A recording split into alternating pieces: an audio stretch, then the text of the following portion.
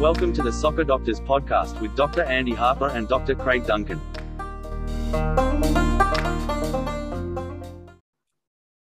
Hi everyone, welcome to Soccer Doctors again, and Harps is here as usual, and I hope you are doing well wherever you are. How are you, Harps?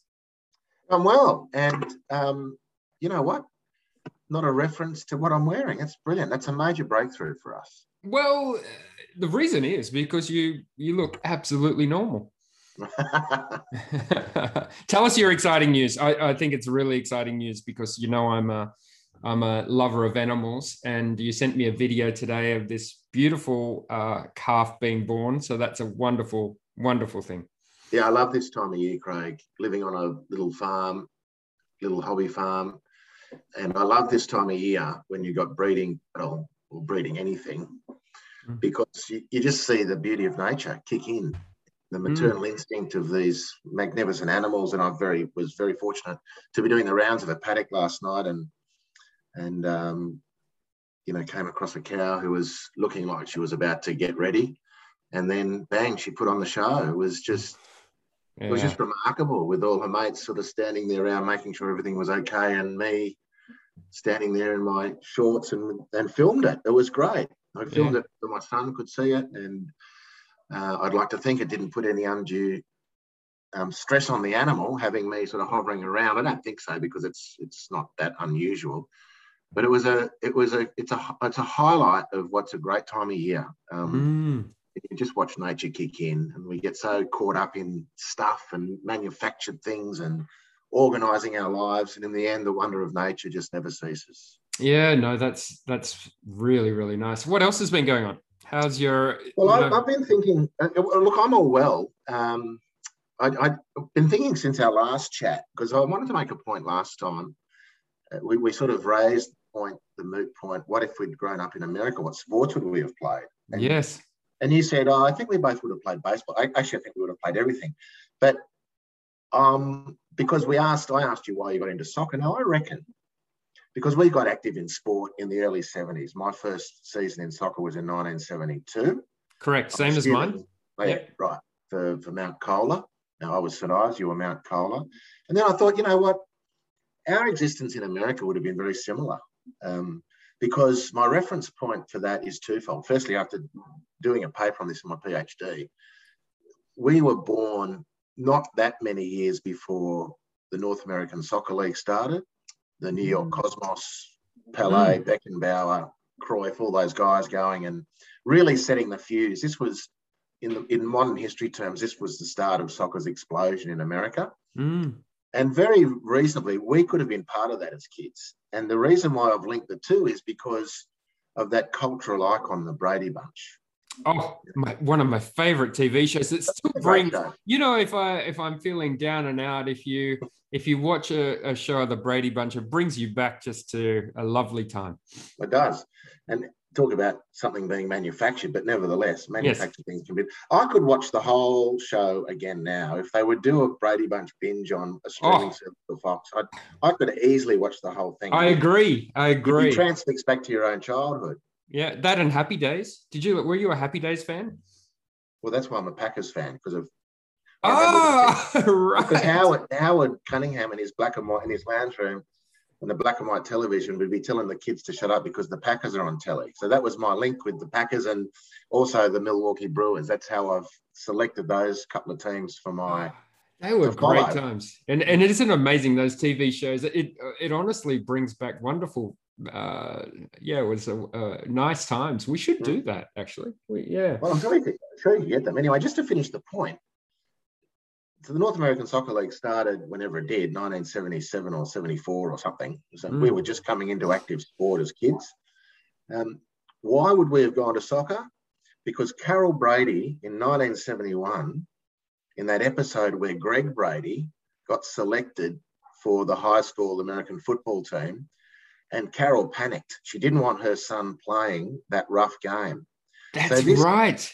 This sentiment was obviously around in America, the American middle class as it was in ours. You know, our mums didn't want us to play rugby. Aussie rules wasn't on the map in Sydney at that time, really. And so we ended up playing soccer. Now, if you recall that episode, Greg had to concoct a story with his father to go and play American football without Carol Brady knowing. And he got injured. Yes. A photographer, and he falls in love with the cheerleader and takes photos of the cheerleader. Anyway, it made me think, because you were saying last week, I think we would have played baseball or done this or that. And yes, but you know what? American middle-class mothers, probably not that different from our Australian, middle-class mothers. And for similar reasons, we might have still ended up in soccer. Just imagine if we were living in America in our 50s now, starting a Soccer Doctors podcast. Oh, it'd be huge. Of course it would. It would be absolutely huge. I mean, we had Grant on the other week. He's enormous over there. And I think that's actually something we should do. Well, your kids are out of school age now. And I don't want to talk about COVID, but I do need to ask how you're going with it, because you'll be coming out of lockdown soon. And how are you faring? I feel really good. I mean, like I've said before, I've been effectively in lockdown since I left Australia to go to the Middle East. So that was May 12. I left. I arrived back June 16, June 17, and then I was 2 weeks, in hotel quarantine. Look, I think we were brought up just to get on with it, weren't we?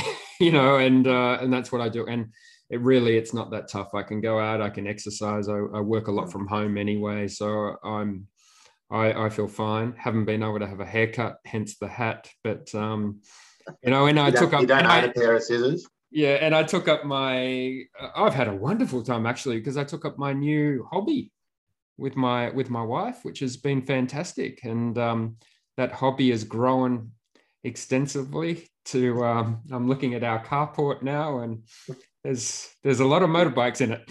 So you got how many Maseratis and 2 Harleys now? No. You got the Audi and the Maserati. I sold a car. Hmm. Yes, and this has got nothing to do with Soccer Doctors, everyone, but my like of motor sport as such. But now I'm off the cars. The cars they're undercover. We don't need them. It's into the bikes now. Do you I've seen some of your videos. They're inspirational. Do you? You're the reason.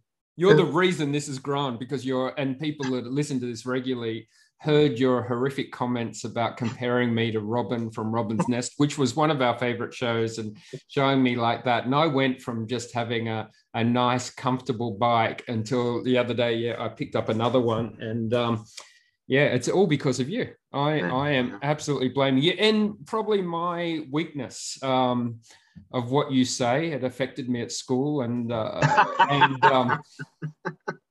made me have these terrible memories of my HSC because of you just jabbing me, like that. And now you're doing it with the bike, and now before I know it, subconsciously I've gone out and bought another motorbike to try and impress you. It's like you're the big, it's impressive.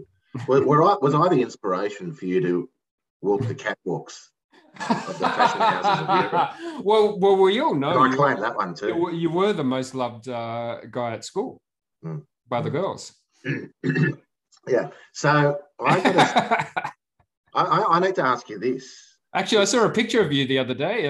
There was they had a picture of Sydney City. Oh yeah, I saw that too. In 1985. I actually suggest everyone try and find that, because you'll see a young Harps there. Yeah. That was a great team. That was a great team. That was a lot of fun. I wanted to ask you this, Craig. Do you suffer from any loco guilt? Lockdown guilt. Have you just coined a new phrase? Loco guilt. No, well, I like it. And what would my guilt be? Because you seem really relaxed in your lockdown. It's a leading question from me, because I think I come in and out of loco guilt. We moved out of the city 14 odd years ago to find space, and you can't. I don't want to use the word isolate now, because it's got all these connotations. And lockdown has been. Some people have done well out of it business-wise. There's no mistake in fact. But it's been an horrendous experience for a lot of people. And I compare it to mine, and I think, I do from time to time feel a bit of loco guilt, because being on the farm and having space has just, without, living in a inner city high-rise apartment, trying to homeschool kids without internet, I really feel for people. Hence the question: have you suffered from any of that loco guilt? No, I think what I try and do is not suffer guilt in my life. I try and be able to empathize with others, and so I am conscious of that. I can talk from a reality of, it's been pretty easy for me. I don't. So I have to be very aware of that when I talk, and appreciate the difficulties people are going through. So yeah, I would say, I suppose also with my kids, I think I really respect their position, that they're in their early 20s, and it's changed their life a little bit where they might be traveling, and I've been very proud that they just get on with it. So yeah, look, I do appreciate. Interesting enough on that, Harps, I saw some statistics, horrible statistics on suicide, which I think is a major issue in our society. But that the statistics came out for 2020 for the COVID period, that suicide rate actually went down.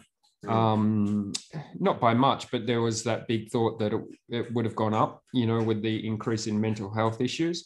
So that was surprisingly good and positive. But there's no doubt that this has had an impact on so many people, from a business sense, personal sense, like you said, homeschooling, having the kids there, trying to work, and all that sort of stuff.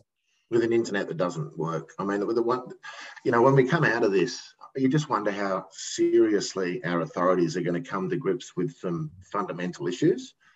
And I would love to engage an actuary or a really smart numbers guy to go back through the books of the last 20 years of funding cuts to health and education. Closing country hospitals, closing wards, reducing the number of beds, all looks great on a balance sheet, the profit and loss statement. Then I'd love someone who's got the capacity to do this, and there must be in existence, to actually work out how much money that cost cutting has, quote unquote, saved, to the point when I wonder if it's now worth it, because the country being shut down for 2 years and the economic calamity that's befallen us. I wonder now if someone could crunch the numbers and say, yeah, that was worth it. Because the reason why, rehashing stuff, the reason why everything's shut down is because the health system doesn't have the capacity to cope with a flood of infections. Yep. And I just wonder now, if we went back 20 years, would it be that smart to cut all these hospital beds, to cut these wards, to cut country hospitals? Does it look that smart a decision now, having cut whatever fat was on the bone? And I think the same about, schools, and the NBN's a classic. Don't worry, you can stay at home and work by Zoom. Like hell you can. Yeah. You got 5 people trying to get onto an internet server through inadequate internet because, again, the bean counters decided we can't afford to do plan A, let's do plan C minus. Well, you raise it's a fantastic point you raise, and it really comes back to what's the point of government, and what are they saving? Like, what are they cost cutting for? I don't really understand. I think government's there to support our community to live the best it can possibly live, and shutting hospitals and doing what they've done to schools. And, in our, we've talked about this a lot. Like, I would love to see someone do the analysis and the relationship between taking PE teachers out of primary school and physical activity in primary school, and what that leads to in respect to obesity, long-term health, and cost. Cost. Well, exactly, I totally agree. We've talked about this before, but again, one of the benefits, if we can even use that term, of the whole COVID and lockdown situation, it does enable us in our own way to put a little microscope on various things that affect us. We can, and hopefully people are taking a broader purview. The people in authoritative positions can take a broader purview. But I look at the homeschooling thing, and the teachers at my local school, fantastic. And my son's classroom teacher is just a legend. my assessment is that they're just completely overburdened with bureaucracy. Yeah. And when I watch, the homeschooling thing and how much more can be fitted into a day.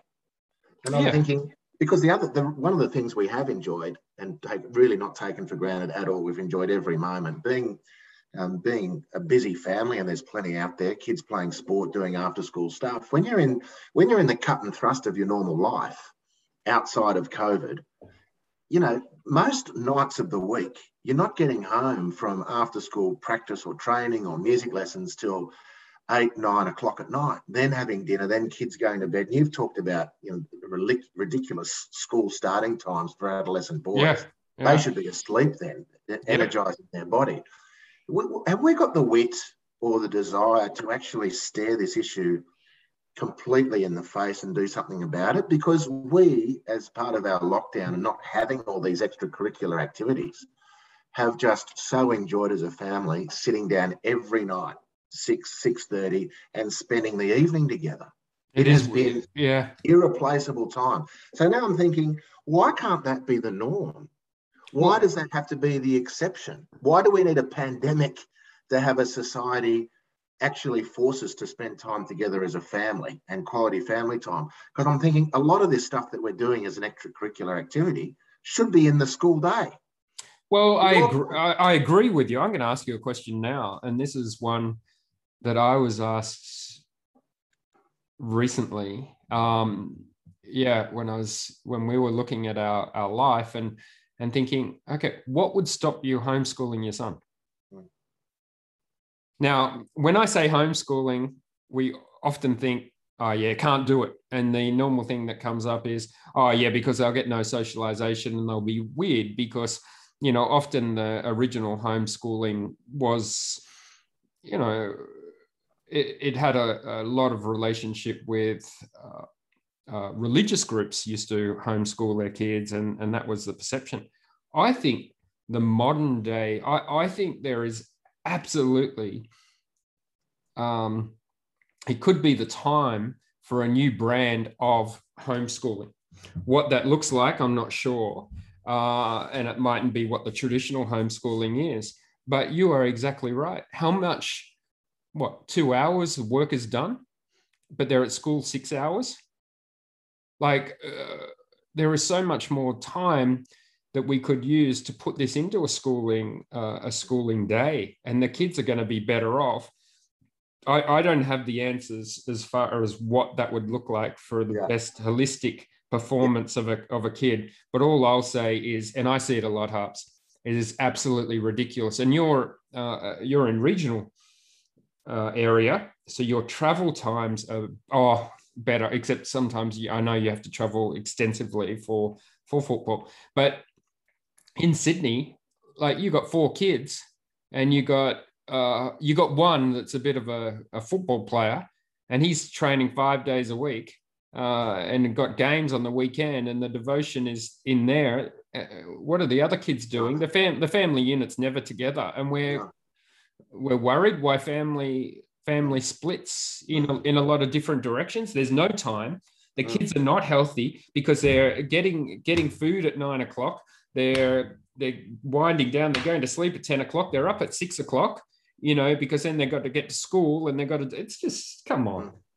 It's time for us to go, stop keeping up with the Joneses, because a lot of this extracurricular activity, if we like it or not, is keeping up with the Joneses. Maybe so, but it's also because, the school, that 6 hours of school window is not activating these different things. The school day, my assessment, just watching now, is just so heavily bureaucratized. And unfortunately, school systems is now completely hogtied to a state bureaucracy, and nothing can get done. Everything moves so slowly, and the people who get promoted through the education system are the people who can impress the bureaucrats, who can answer the questions in interview bureaucratically. They can present a CV which is completely checked off all the bureaucratic requirements, at the expense too many times of having educators leading schools. You see bureaucrats as principals and not in isolated cases. I think it's a generally applied theory that people who get promoted, a lot of people who get promoted through the education system are promoted because they can do the bureaucracy well. And the born inspirational educators are hogtied. And I spent 10 years working at TAFE. TAFE used to be a fantastic organization. I saw exactly what you said, and TAFE is nearly dead now. And I put it and I put it down to the fact that the bureaucrats came up. And I used to sit there and think, I used to go to meetings and think, how did this person X get into this position? And you know what I put it down to, Harps? The bigger diary you had and the bigger piece of stuff you carried around, the more you get promoted. And you looked the part. So I used to be head of a department. I wasn't very good. And I worked out, I'd have to go to all these meetings. And I would just be like, what am I doing? And then I worked around, all I've got to do. I used to carry a folder around with me and a book, and it had nothing in it. And I've got to tell you another story about that. I used to get overwhelmed because I'm not a good like that, and I would get copious amounts of paper coming in and thinking, oh my gosh, what am I going to do with this? I'd put it in a drawer, in my office. And this is no word of a lie. I'd put it in my drawer and think I'll get to it one day, and I never ever got to it. And, each year or after a couple of years, I'd clear out that drawer, and this stuff that I was worrying about didn't matter. And I just throw it out because it didn't matter. It was just the most horrendous, incompetent people leading that organization. I can't stress that hard enough. Yeah. I can't tell you how TAFE is ruined because of that. And what happens? I studied leadership and work a lot with leaders. The worst leaders that are incompetent hire incompetence and surround themselves with an incompetent echo chamber. And I feel very strongly that's probably what happens in education. Well, in my view of a government-run education organization. I noticed the great John Marston has just released a new book, and it's entitled Taking Risks or something like that, getting kids to take risks. He's a guy who practiced what he preaches. He started a couple of schools himself.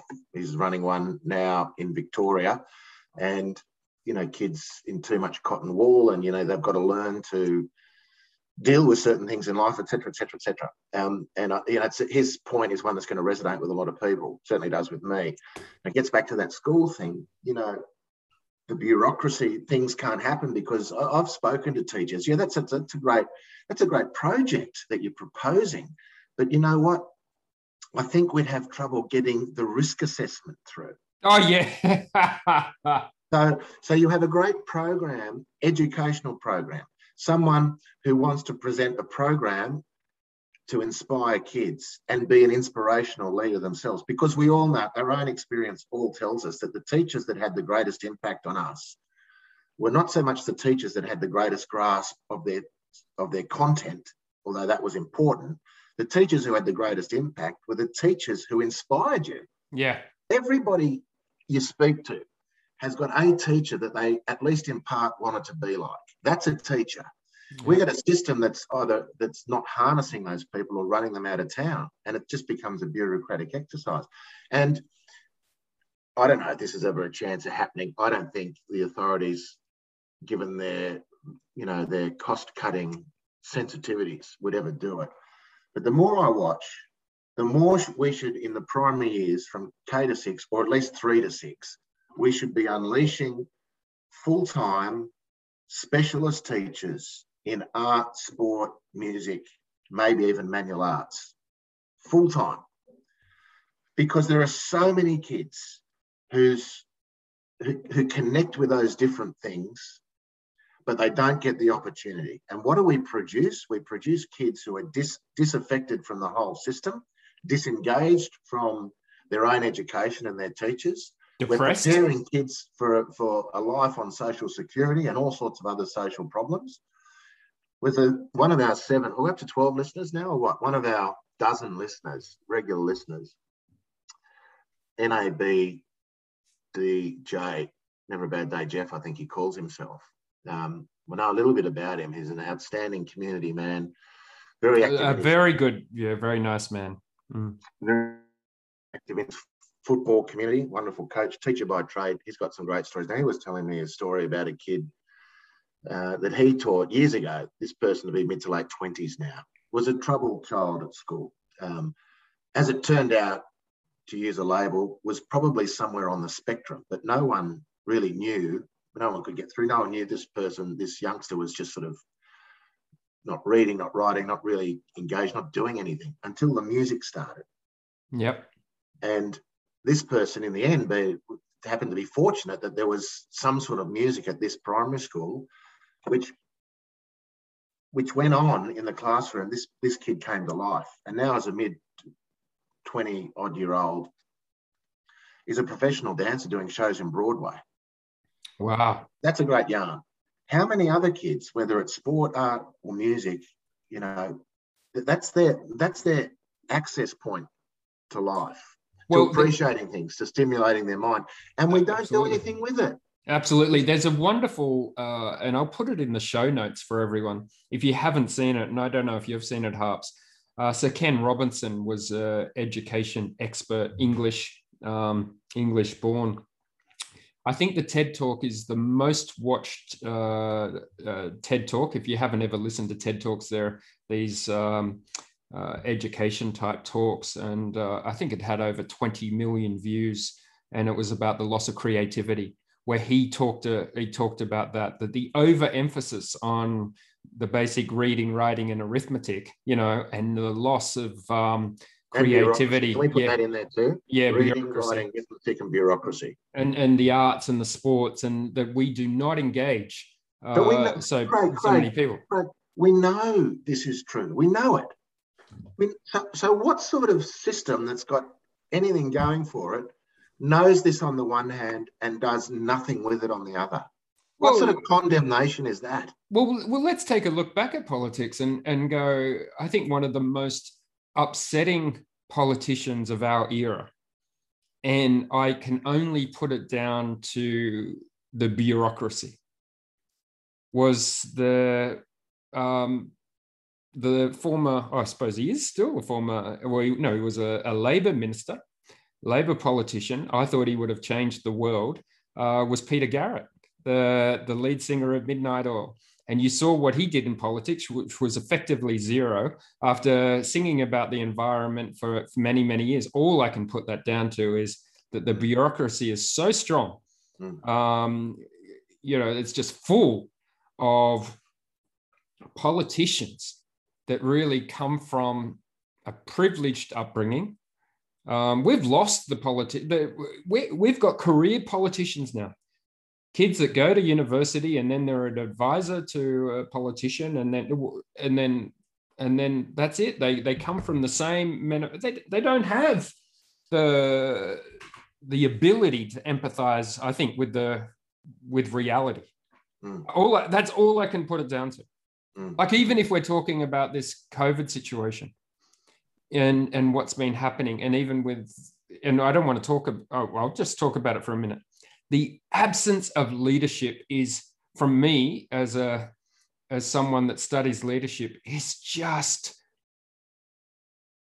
I can't even stress enough to say just how poor it is at leading a nation, leading just the communication. I do not know who is advising these people on how to communicate. I effectively will say that it's a difficult job, but just how they messed up the whole vaccine rollout, the vaccine information. And yes, I come from a science background. I've studied the vaccines. People have their own choice, but they're effectively very safe vaccines. And how the rhetoric that they've come out with, and their inability to persuade, has just been horrendous. And just to use that big stick approach when it didn't have to be that. I mean, I'm just, We need more people in politics that are actually real world, that have leadership qualities. How many of these politicians have actually studied leadership? How many people in the bureaucracy of education have actually studied how to lead? None. Haven't we had to send a few of them away to learn how to treat women? Yeah, don't even. Yeah, that's exactly right. I mean, getting back to, I suppose, our primary focus of sport, you're right. What has it done? And not having trained PE teachers in school is just. But let's not just keep it. Let's not restrict it. There should be trained music teachers. Yeah, there should be trained art teachers, trained sport teachers in the system. Every school on a full-time load. Taking that off the hands of the classroom teachers who can focus on their other things. I don't know what. The only reason you wouldn't do it is because people think it's too expensive. And I say the cost of not doing it is more. Absolutely. And look, I've got, my sister and my sister's daughter are teachers, and they are fantastic. And, I'm not biased here. I just know my sister is a fantastic teacher. My niece is just an incredible teacher, I think, from what I've seen. Like, there are the teachers out there. There are these, and what scares me is that they go in with the right reasons and then they get killed off by the bureaucracy. Yep, exactly. And that's not right. Now, mate, speaking of politicians, and sport, yes, Lisa Vanna gave a pretty impassioned interview this week. Fair to say, you know her well. I know her fleetingly, admired her incredibly, but I have to defer to you on this.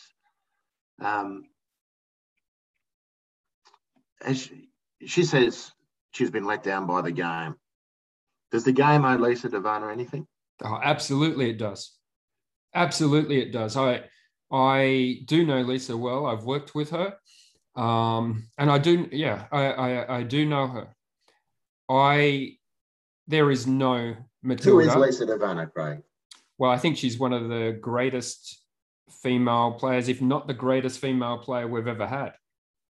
Let's be serious. From a world perspective, yes, we've got Sam Kerr now, and Sam Kerr's an outstanding player and that sort of stuff. But Lisa Vanna has stood the test of time far longer. And Sam, I mean, this is not taking anything away with Sam, but people that are listening to this that don't know Lisa Vanna and don't know how good she is, you're talking an absolutely world-class player over a decade, more than a decade. She is one cap short of equaling the record for the Matildas. I have never seen an Australian player, male or female, who loves that badge, that our emblem, more than Lisa Vanna.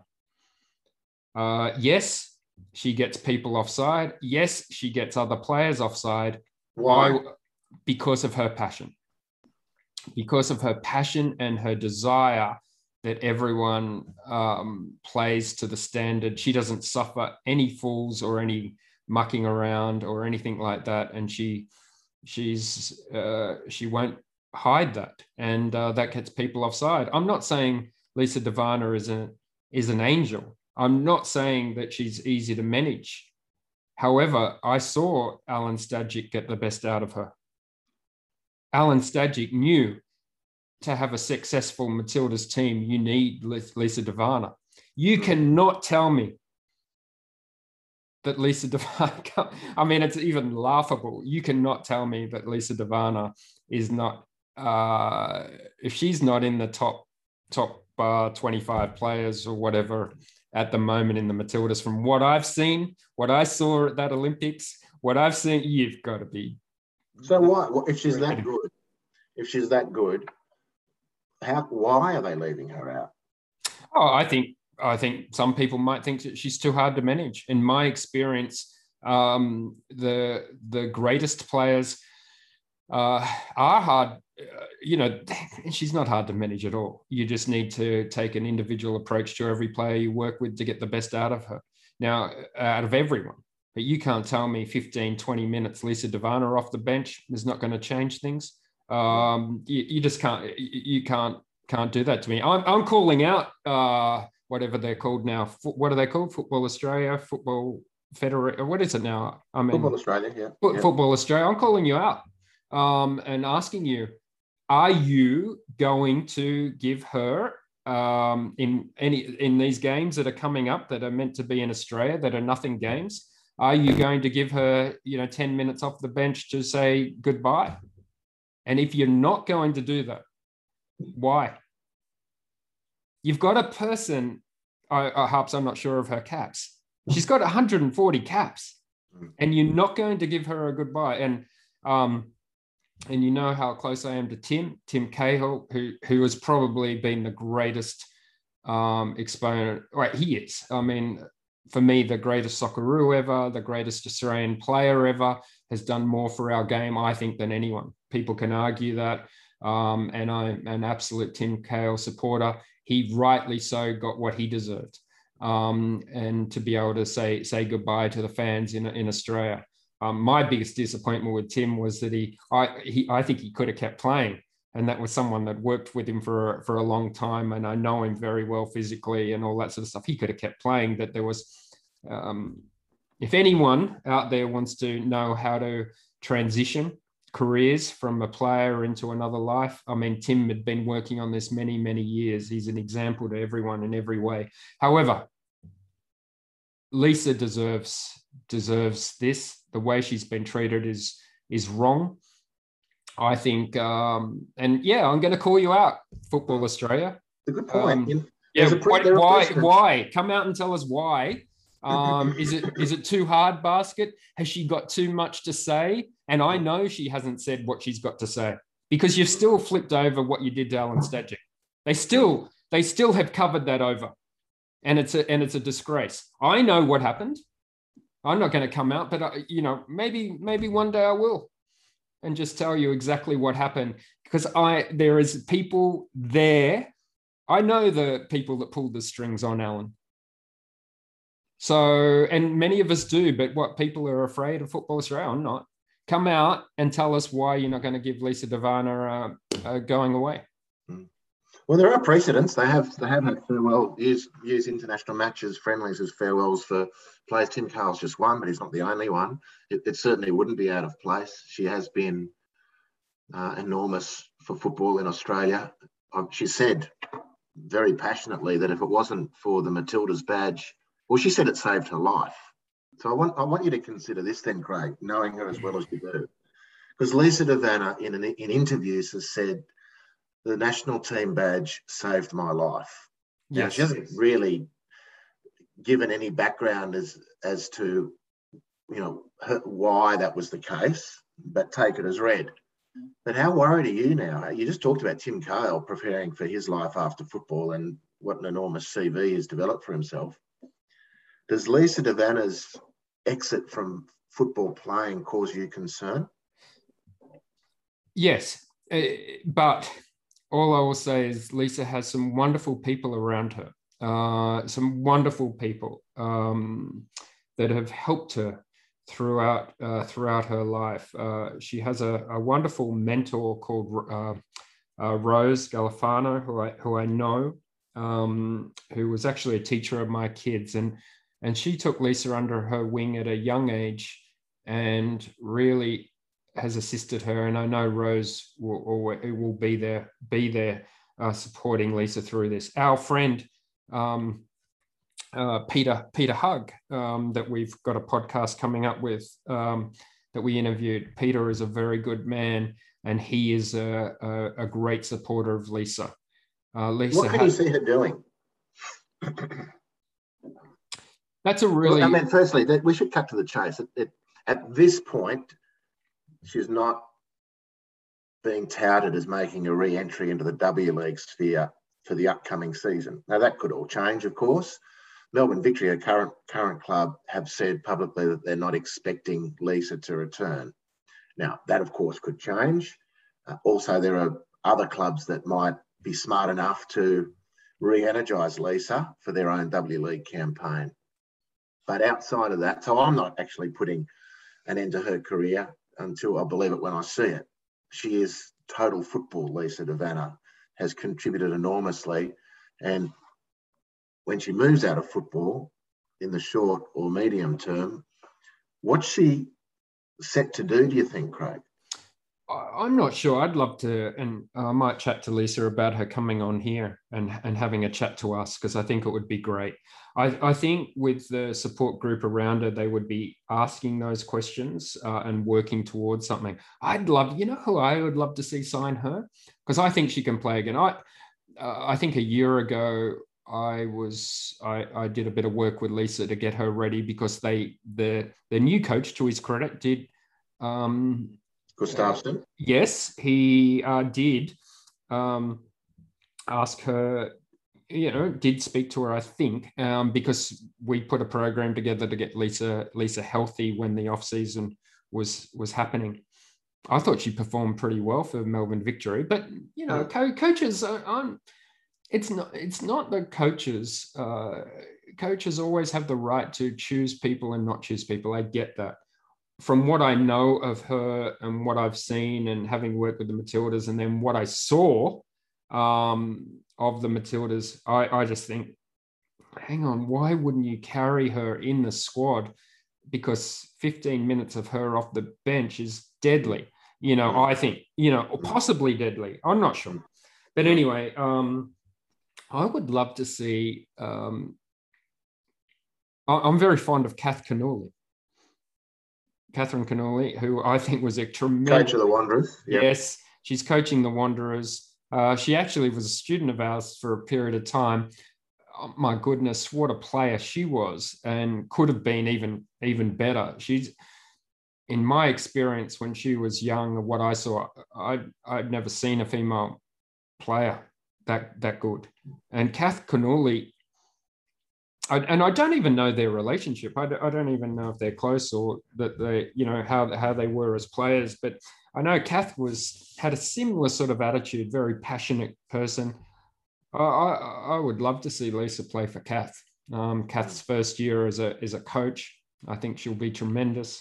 So that's an interesting one. I would like to see Lisa play again. It does with the whole the growth of women's sport. Matildas have been leading that charge in a number of ways. The Women's World Cup approaching in 2023, co-hosted by the Kiwis and us. And every sport has to celebrate its champions.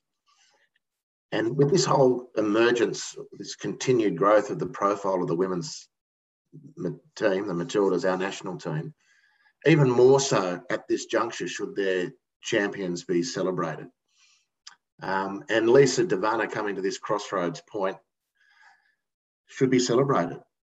And whether the coach is right or wrong in not seeing her as a playing solution to his immediate problems, and let's face it, the Matildas at the moment have got more questions than answers. That's another topic for us to discuss at a later date.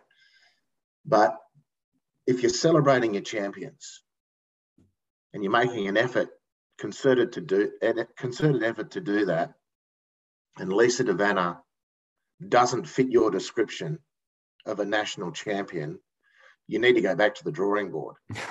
And so your point is right. These upcoming games against Brazil, if nothing else, the game should celebrate Lisa's contribution, because it's been formidable.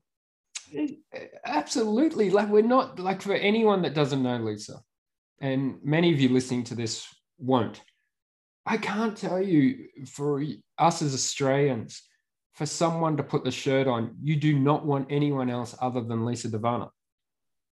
I know all Australian players will play for the badge, but I've seen there are differences.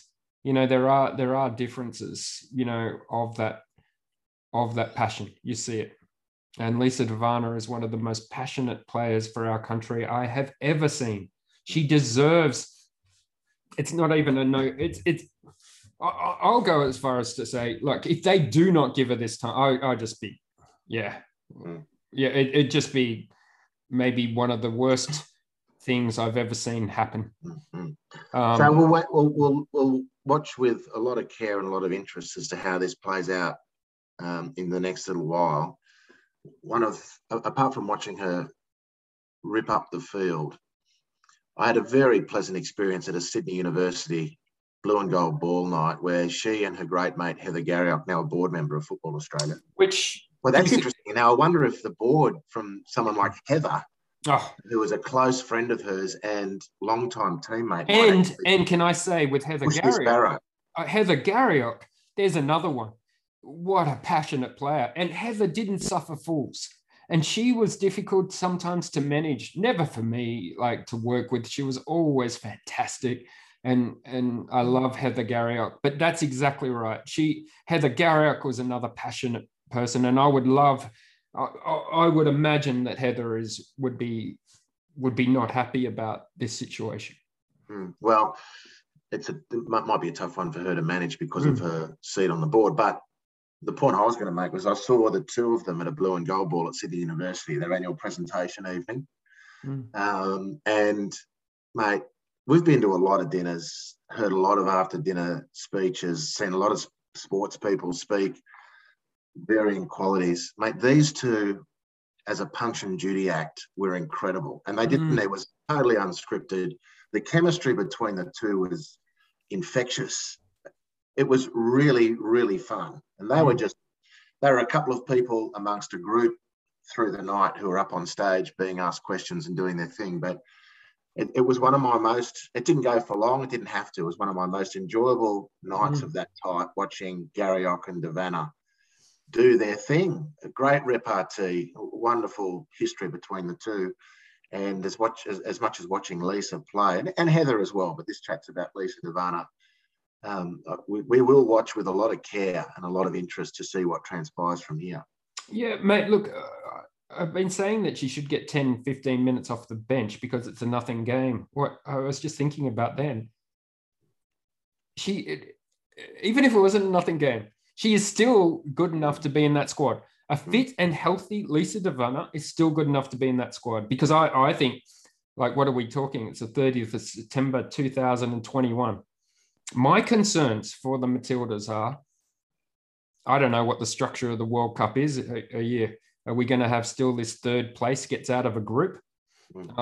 Maybe they'll need that. No, it's an expanded World Cup this time, which is long overdue. I can't wait for that to happen to the Olympics as well, as we've said. The team, their last performance against Ireland, I just think Mary Fowler we don't want to go into detail. I thought Mary Fowler was a bright spot and is a real solution for the team if he can use it properly, but there's more to be said on that. And the only other bright spot were the contributions of the three debutantes, Charlie Grant, Angie Beard and Claire Wheeler, who all of whom came on and did themselves a lot of favours. I thought Claire Wheeler should be starting in that team. I've said it 1,000 times. She only got called up to this squad because Ellie Carpenter and Kai Simon had to pull out or were left out for some reason, fitness reasons or whatever, I'm not sure. Otherwise, Claire would have missed out on this squad as well. And anyway, we'll talk about them. We need to talk about the Matildas more, and we will, of course, as time goes on. This was all about Lisa de Vanna, and she deserves to have the conversation only about her. Yeah, I think so. And look, I will just say that game against Ireland, there's probably a little bit of a dip after the Olympics, and it came pretty soon after. So I might not read too much into that. But definitely there's some issues that we can chat about moving forward. But no, it's been a good discussion today, Harps. Good to see you. When are you going to cut your hair? You'll be out in a couple of weeks. What are we expecting? I'm thinking of just growing. Perm? You going to perm it? No, why don't you perm it? I'm thinking of like a Willie Nelson look. If you're going back to the future, because you've articulated how the various signposts of your childhood, how much you loved them, why don't you do a combined perm with a peroxide fringe from your youth? But isn't it funny? I mean, if anyone's listening out there that hasn't watched the Brady Bunch, it was a wonderful show and Happy Days. I think I'm going to sit with my kids tonight and watch it. It was just, we used to see it after school, eh? That's when we used to watch it, and it was just good times. I remember asking Mum, going, oh, was it really happy at that time? And mum saying, yeah, the 50s were, because it was after the war and all that sort of stuff. So maybe after our COVID, we're looking for a happy time. Yeah. I think there'll be a renewed appetite for it. All right, mate. All Great right, to chat. We'll talk again soon. Everyone else, have a great day wherever you are, and we'll be on again. But keep those questions rolling in. We didn't do any questions. It's been fantastic. We didn't have any?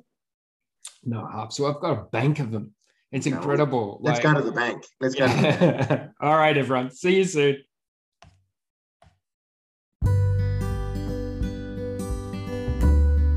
Thanks for listening, and we hope you enjoyed this episode.